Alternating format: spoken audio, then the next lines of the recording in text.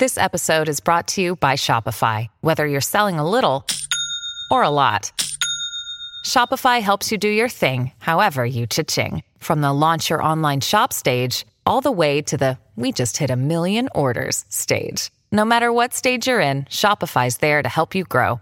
Sign up for a $1 per month trial period at shopify.com/special offer, all lowercase. That's shopify.com/special offer.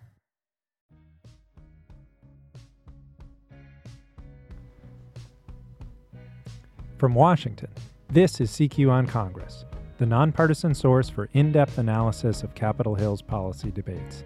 I am Sean Zeller. The Trump administration announced this week that it would be rounding up immigrants living freely but undocumented in the United States, specifically targeting those who have failed to make court appearances. This could exacerbate the problem of child separation and crowding at migrant centers. Two CQ Roll Call journalists, Tanvi Misra and Jeannie Hernandez, visited one such facility in Homestead, Florida this week and are here to share what they saw. Welcome to you both. Thank you so much for having us. Jeannie, can you tell us what you saw and describe the facility for our listeners? So we were actually invited by the private company that runs this facility in Homestead, Florida. We were surprised. We did not expect to get invited down, but once we did get there, we were given a set of rules. So we were actually not allowed to take video, take photos, and we were restricted in that sense of being able to capture everything that we saw. So we arrived at the facility, and it's actually right next to a military base. So that's the first thing that you see coming up on the facility is the military base that's next to it. And we parked, we went in, we go past these large fences that completely encapsulate the entire area. I think that it's actually acres and acres of an organization that's out there. You're walking along this gravel, you're approaching buildings and tents, like soft shell structures is what they're called, and you see just the multitude of children.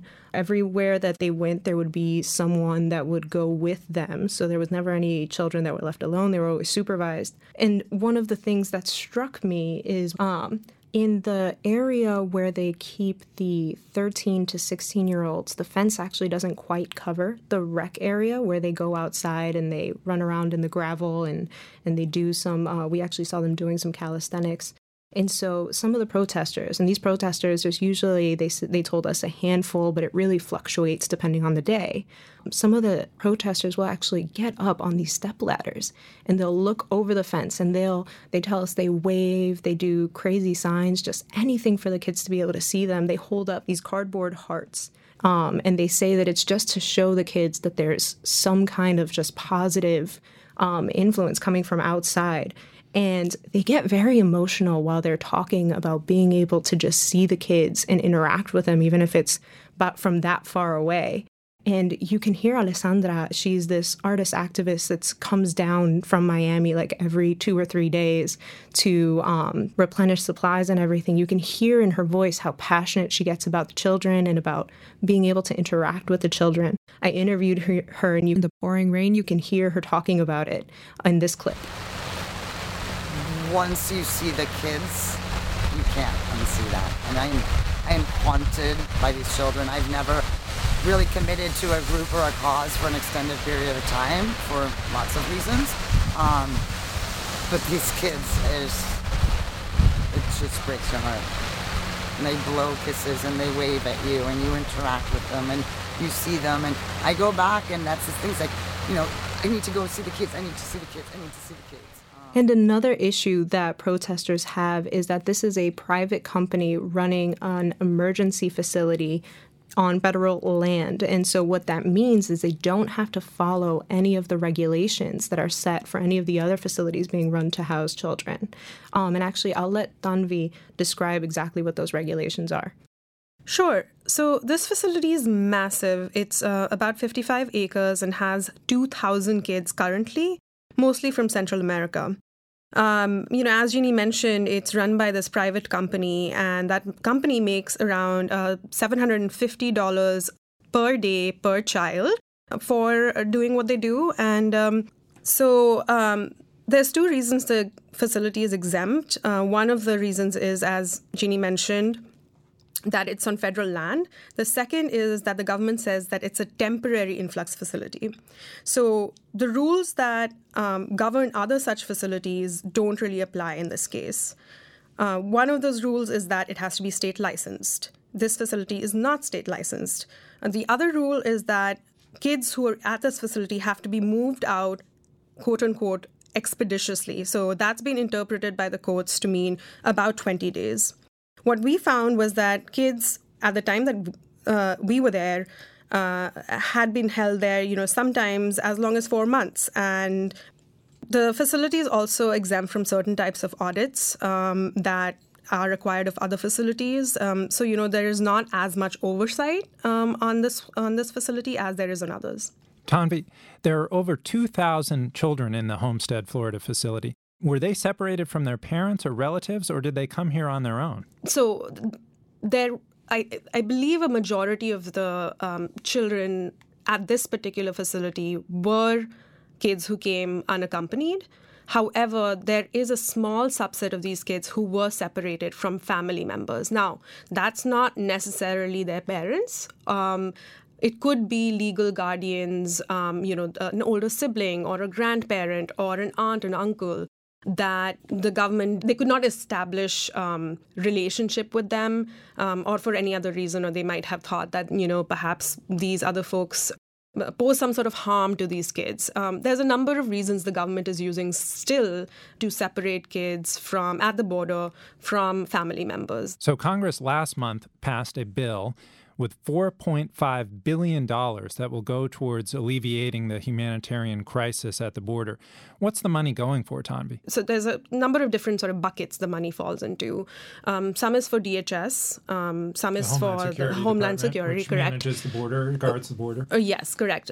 So that includes ICE as well as Border Patrol and the facilities that ICE is the both agency which enforces immigration laws inside the country, yes, not at the border. Yes. And there's also money in there for military presence at the border. That was one of the big things that Democrats had an objection to. And then there's money for unaccompanied minors, as they call them, facilities such as the one that we visited. Tanvi, a large group of Democrats in the House did not support this humanitarian bill. Why were they opposed? I think the most vociferous objections came from, the most progressive Democrats. In fact, some of those Democrats had voted against their own version of the bill as well. What their main objection was that there weren't enough oversight. Basically, that they were saying that this money had been given without any strings attached. Okay, so they were looking for more protections for the kids? Correct. They wanted more oversight, not only in the facilities at the border, but as, also facilities such as the one that we visited, which, as I mentioned, are exempt from some of the standards that govern how kids are treated in detention. So what they wanted was just stricter oversight, more sort of safeguards for these kids in these detention facilities, more reporting requirements, etc. So Pelosi went against the progressives in her caucus, I think pragmatically, because she saw that she needed to get this through the Senate, controlled by Republicans, and get Donald Trump's signature on it. I think it was a very complicated situation, but, they were against a deadline. Of course, the July 4th recess was coming up, and that always complicates things. The bill that the House had passed had already failed in the Senate, and the bill that they had these amendments that they wanted to tack on to the Senate bill, which was the one that eventually passed in the House, which Nancy Pelosi brought up. So what's the Democrats' plan going forward? It seems to be as many tours, as many hearings, as much, as much investigation, and now there's also talk of subpoenas. So basically, they're trying to gain as much traction and generate as much public outrage about this. Subpoenaing Trump administration officials to come testify? To come testify or about the family separation policy, but also about, have them come and testify in front of Congress about the various kinds of conditions that we've heard of recently at Border Patrol facilities and other facilities. Okay, so let's turn to the raids that are planned this weekend. The New York Times is reporting that nationwide ICE raids on undocumented immigrants living here in the U.S. will start this Sunday. 2,000 families. That's a big number. That's who could be targeted this very weekend in a planned crackdown on undocumented immigration. The acting director of the Citizenships and Immigration Services, Ken Cuccinelli, confirms the ICE raids that President Trump has been discussing are absolutely going to happen. So let's say ICE does round up all these people. What are they going to do with them? So ICE is targeting, around 2,000 people that have already been ordered deported by an immigration judge. This could be because they didn't show up in court, or that their the adjudication process concluded and it led to a deportation order.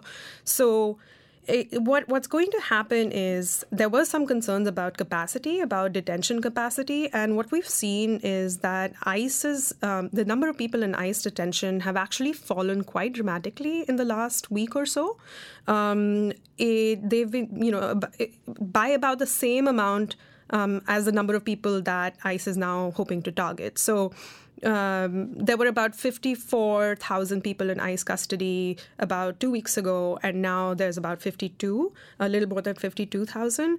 What we've seen is, and what we've learned today is that a number of the biggest focus for ICE is this family detention facility in Dilley, Texas, where families are held together. Again, you can't really hold them for too long a time because there are rules dictating that. But this is the facility that it appears will be where some of these folks who are rounded up will be taken to. This seems like it could exacerbate the problem of child separation. The biggest issue that immigrant advocates have been bringing up, the biggest concern that they have is that this is just another way of raining terror on immigrant communities, because a lot of the folks who are being targeted, they may be part of families that are mixed status, what they call mixed status families, which means that members of the family are U.S. citizens and some family members might be undocumented. So sort of imagine the case of a mother who might be the target of these deportation raids, whose kids are both U.S. citizens. This kind of creates a very uncertain situation for that kind of a family. Ahead of the raids, Senator Chuck Schumer of New York expressed his concern about the raids, echoing a common Democratic sentiment on this action. His plan will tear families apart, disrupt immigrant communities across America, including immigrants here legally and those in the process for legally applying for asylum. Cruelty seems to be the point of these raids. So, Tanvi, is there a silver bullet here? I mean, we have this problem with this large number of migrants coming to the border seeking asylum. We have an obligation under international law to consider their cases, but we don't have enough judges to do it. We don't have enough space to house the people. What can Congress do? There is no silver bullet. A comprehensive immigration reform has not been accomplished and for a number of years, most notably 2013 and 14 in Congress. Administratively, I think what a lot of advocates would argue is that there are a number of policies that the Trump administration has put in place that also sort of, create these bottlenecks in the asylum process. There are ways in which, for example, I'll give you the example of one policy, which is the Remain in Mexico policy, right? That only extends or it makes it more difficult for asylum seekers to have a meaningful day in court as they're far Trump away wants from the Mexican country. Government to hold these asylum seekers on their side of the border. On their side of the border. And they're very far from what their court hearings are. They're very far from access to lawyers. And those kind of things, lawyers have been arguing, only extend the process and make it a lot less, basically steep the odds against asylum seekers. Well, he's been trying to discourage people from coming and making asylum claims through practices like that, through the child separation, which immigrant advocates say is putting these people in danger, that they'll stay in these dangerous situations in their home countries. Right. What immigrant advocates have been saying in response to that is that deterrent strategy, which actually has been around since the Clinton administration, has never been effective. That it isn't just the incentives or non-incentives as the administration views them of immigration policy as it currently exists, but a number of different factors that compel immigrants to leave their home countries, including including but not limited to, the climate change and how that affects farming and how that affects their industry in their countries, political instability, domestic violence. All of these different issues play in together in complex ways and drive migration. So, just tweaking one side of the issue is not really going to solve the entire problem, is what a lot of people are arguing. All right, we're going to look for your reports going forward at CQ.com and at rollcall.com.